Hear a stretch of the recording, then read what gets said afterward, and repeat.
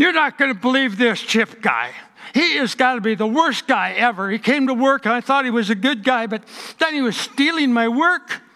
He even told lies to my boss and I got fired. Which was even worse. He was telling those lies to my wife and she divorced me. I hate this guy. He's got to be the worst guy that you ever want to see.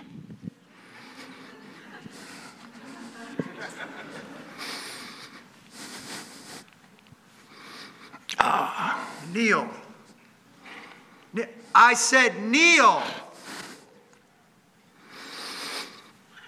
Lord Jesus, I can't take this anymore. I forgive Chip for everything he ever did to me.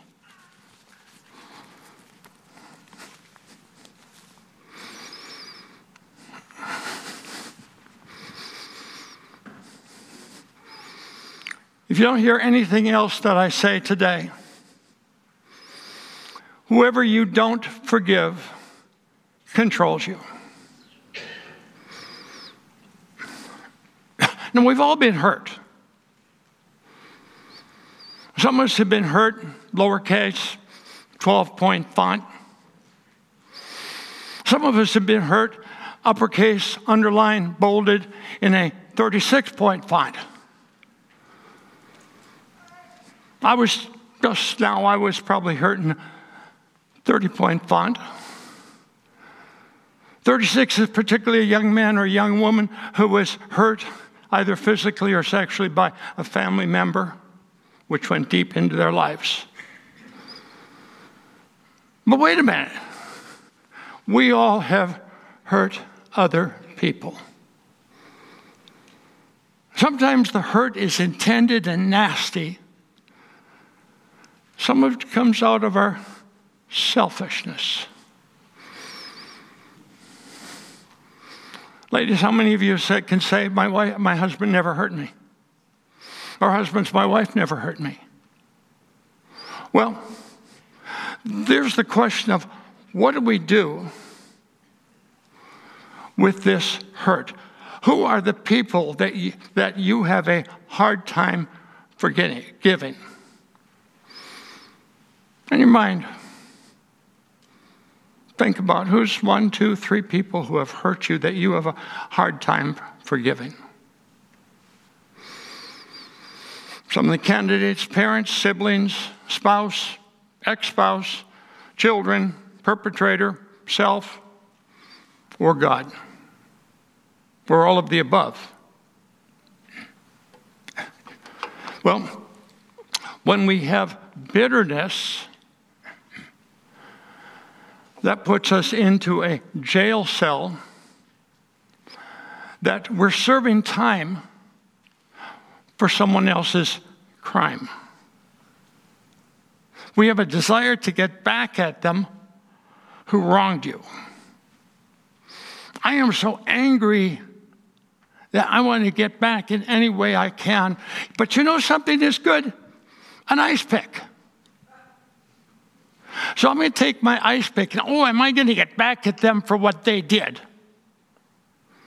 But wait a minute. If I do that, there's blood all over the place, and I'm likely to go to jail. I know what I'll do. I will find a way that I will swallow this ice pick. Now I can go and attack them with the ice pick, and they won't know it.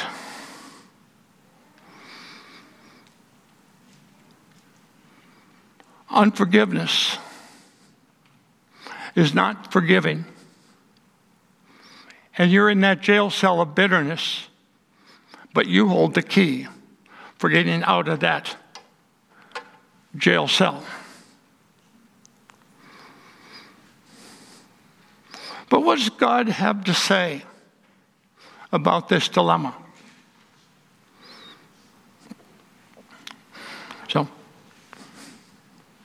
So God says, get rid of all bitterness, rage, and anger, brawling, and slander, along with every form of malice. And here's the key. Be kind and compassionate to one another, forgiving each other just as in Christ God forgave you. Where does it begin? It begins when Jesus died on the cross. Jesus died on the cross because God, Jesus, they were kind and compassionate. Think about yourself kneeling at the foot of the cross, receiving that kindness, that compassion that is poured out on you. Now, as you look at that and start to copy Jesus, you become kind and compassionate. And out of that kindness and compassionate comes forgiveness. It's not a command, you will be kind and compassionate. You will forgive. No, God has given to us. And out of that, we can forgive the other. But wait a minute, Paul. Aren't you being a little bit harsh here? I mean, look at what they did to me, and you want me to forgive them? Well, let's see. What did Jesus say? The disciples said, Jesus, how do we pray? And Jesus said, you pray in this way. I'm asking you, Father, forgive me in the very same way I forgive others. Wait, God, I'm not sure I want you to take that fully, objectively. Because I don't always want to forgive others. Well, God says, be kind and compassionate to one another, forgiving one another as Christ forgave you.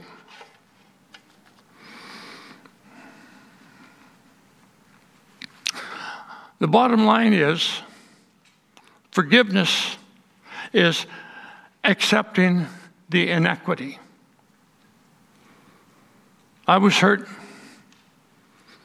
I'm going to accept that inequity, being kind and compassionate. But any child can tell you, but that's not fair. Well, it's not fair that we have to forgive others, but was it fair that Jesus had to die on the cross for you and for me? Now, going through this forgiveness, it's not bang. Especially if you're at the 30 or 36 font. There's a process. Now, if we're out in the lobby and I've got a cup of hot coffee and you carelessly turn around and bump it and spill it all over my hand, it's going to take just about as long as it takes for my hand to cool off to forgive you. Unless, of course, it's the last cup of coffee, and that's another story.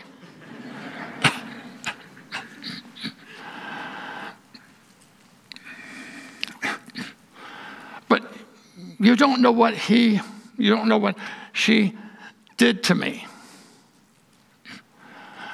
Story of two men who were in a Bataan death march. Those you don't know, a bunch of our guys were captured in the Philippines. The Japanese marched them to the Bataan. Very cruel on the way. Many of them died. So here's two guys that were on that Bataan death march. They survive.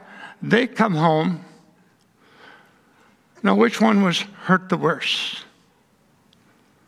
The one guy focuses on the cruel mistreatment, and he becomes more and more bitter, and he dies this awful, shrugged up, nasty guy.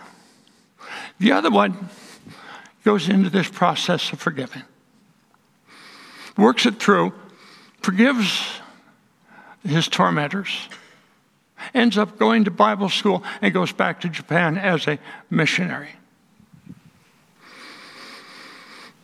Well, they were both hurt at the 30 font level. The other guy grew to a 36 or maybe even a 40 level. The other one went down to a 12 level. where he could receive God's love and take that love and pass it on to the people who had hurt him. He gave up the right to hate and retaliate. He gave up the right to get even. He gave up the right to bitterness. And he even gave up the right to have that ice pick to attack his tormentors.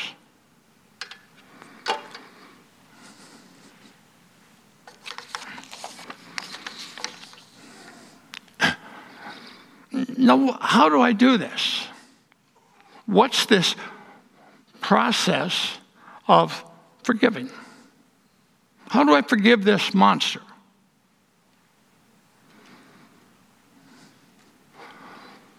This is a function of how you view them. But how can I forgive them? They haven't even asked for forgiveness. Well, in this verse, where does the perpetrator show up? What does the perpetrator have to do so that you can be kind and compassionate to one another, forgiving each other just as Christ forgave you?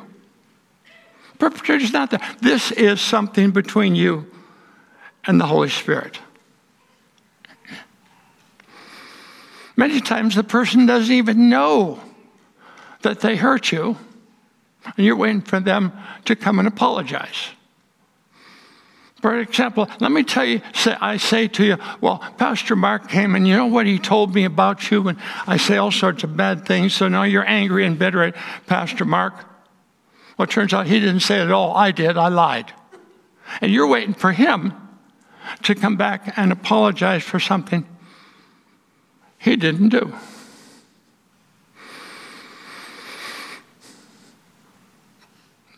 So we need to admit that we are holding bitterness, the ice pick in our stomach, wanting to get back and to punish the others, the other person. Now, we all have bitterness. It's not a matter of fact, do we have it? It's a matter of how much. And do we control it, or does it control you? One of my mentors, Jim Wilson, wrote a book called How to Be Free from Bitterness. I've got a few of them out there. There's also where you can get it online, and you can also download it for free as a PDF. Actually, you can load it down and download it in about 18 languages. So if you got a problem with your Mandarin, you need to practice your Mandarin. You can get this in Mandarin and practice. Or as one woman I know has a Bible study with a bunch of ladies in Kazakhstan, when she sent this PDF to them in Russian. So people you can't talk to because of a language problem, you can send this to them. But one becomes kind and compassionate, attitudes change. One thing I'll say to the Chinese when I'm talking to them, Christianity isn't a matter of do this, don't do that, don't do that. It's a matter of having the attitudes of Jesus. For example, he was kind, gentle, and patient. If any of us become more kind, gentle, and patient, our behavior will change. But if I have a rule that says, be more patient, okay, I will be more patient.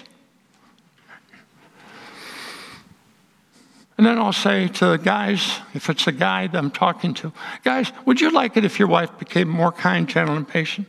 Yeah, I would. But it's a lady, would you like your husband to become more kind, gentle, and patient? Oh, yeah.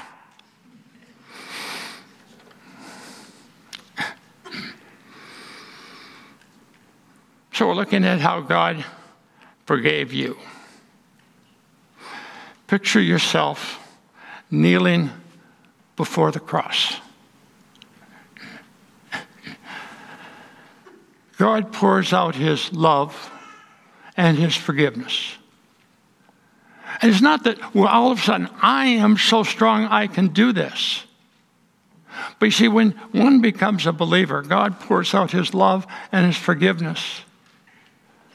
Opens a bank account for each one of us, a bank account of love, a bank account of forgiveness. Now, if you start writing checks out of your bank account, the bank account will go down, down, down, and it'll go to zero. But the more we write a love check, the more God deposits in the account.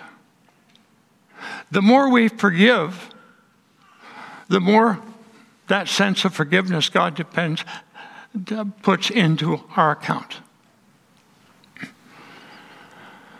So our ability to love and forgive comes not from my strength, but from my Heavenly Father, whose Son died on the cross, gave to me. But shouldn't they be punished? Well,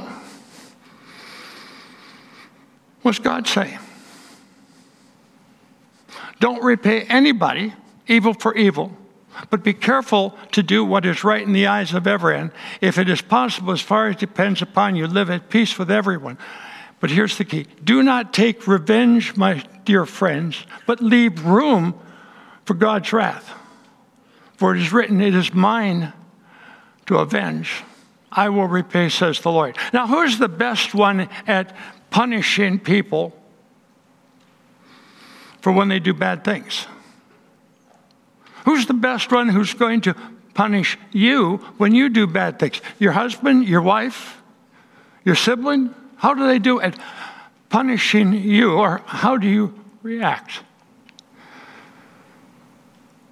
God says, let me do it. I'm good at it. And sometimes if there's this person who has done something bad, and I'm going to go and I'm going to focus on them, God's out there saying, would you get out of the way so I can do it? Or if it's something he needs to do, he's going to do it, and we become collateral damage.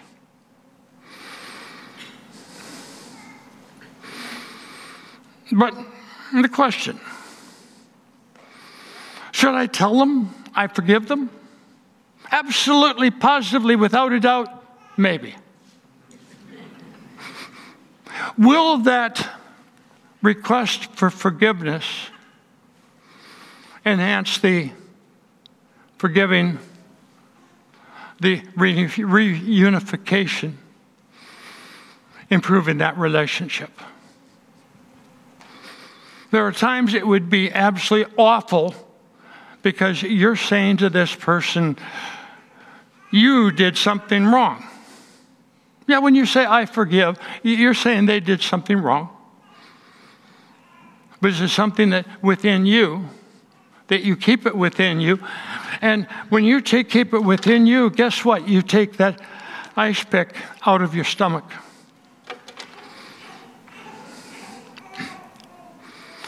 Let me tell you about Ron's story. I worked with Ron here with Celebrate Recovery. We were in the men's anger group. I understand all about men's anger. And I had taught a seminar with this material. A couple months later, Ron and Phil were in my house. We were having pizza. I said, would you like me to go over this? And I know that both of them are having problems with their father. Let me tell you two stories with Ron from Ron's life. Number one, when he was 8 years old, two 10-year-old bullies chased him home. He managed to in the door, lock the door. Well, his father was there, got the story out of him. And he said, okay, you've got two choices. You can either stay in here and face my fists, or you can go out there and face their fists. Well, he faced his father's fists many times. It was easy for him to go out and let these two 10-year-olds beat him up. Second story, at his mother's funeral. He was standing over the casket. She was there, tears running down his eyes, apologizing, asking her forgiveness because he couldn't protect her from his father's fists. Well, as we talked about this, that to forgive as God forgave us. Ron says, well, how do you know God has forgiven you? So I shared the gospel with him, and at the end, which is in short form, which I've done quite often, is okay, I'm going to pray like I'm asking Jesus into my heart. You can pray after me out loud, silently, just think about it. Lord Jesus, I admit I've done wrong things. I deserve your wrath. I deserve your punishment. But I know that Jesus died on the cross to take that punishment, and I ask you to put that onto me. And as a result, I want to become the person that you want me to be. Finished the prayer, and I asked Ron, well, what happened? Oh, I prayed it with you. I meant every word. Well, what do you feel? He looked around and said, I feel that a weight has been lifted. It's light. And I had them write the initials of the people that had a hard time forgive. I knew who was at the top of his list, his father. And Ron says, points to it, he says, I'm free. I'm free. I'm free. At least 15 times he's shouting, I'm free. Well, when you consider Ron's story, that had a huge, huge, I'm free. What about you? Right now, are you in that jail cell of bitterness, or are you free? Free to be the person God made you to be. Free to be the person that Jesus died on the cross to save. Let's pray. Father God, I just come before you and I thank you that Jesus did go to the cross. Father, Jesus went to the cross and in spite of who I am, died for my sin.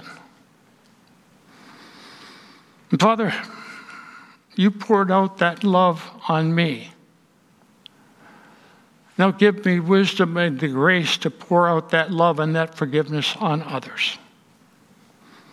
I just pray this in Jesus' name. Amen.